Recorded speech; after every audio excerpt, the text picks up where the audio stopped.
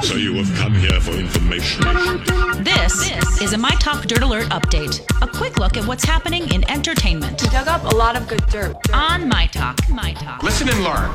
Well, it's never too early to start talking about the Minnesota State Fair, right? What? Right? Too early. Mm-hmm. Well, the reason... No, I think it's a good idea.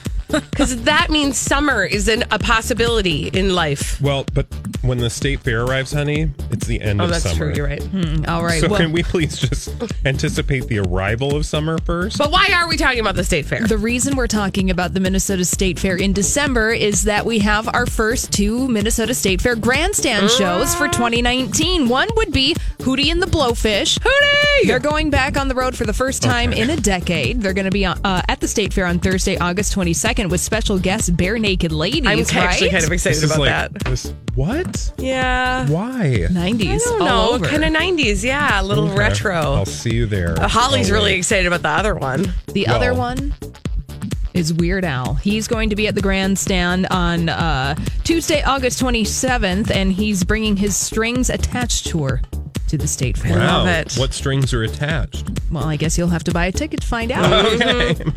This Friday, December 7th, when they go on sale. Are you going to buy one? Yeah, not No. on December No, 7th. this is what I love about Yeah. Like, I'm so We're all excited like- about this. Are yeah, you you're all going? acting No, excited. probably No, not. You're not going to go. Ask me in August. Okay. She'll be All right. stub hubbing. That's right.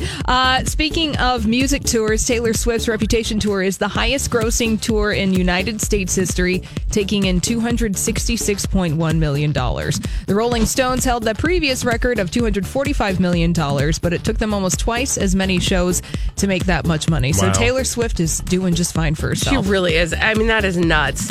But I'm also not surprised because I was at that concert. And the Did they have a lot of screaming. people there?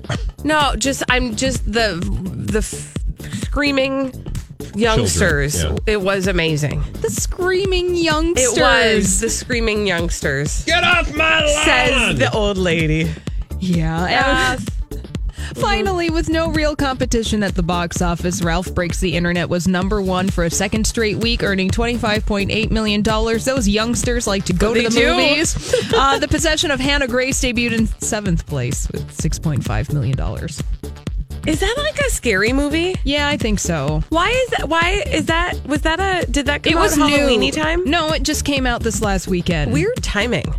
Well, they're probably figuring that the youngsters are bored, Yeah. the older youngsters, and they like to go to scary movies so that they can make out with each other. True. Also couldn't probably compete with Halloween, so. Exactly. All right, that's all the dirt this hour. For more everything entertainment, check out our website at mytalk1071.com.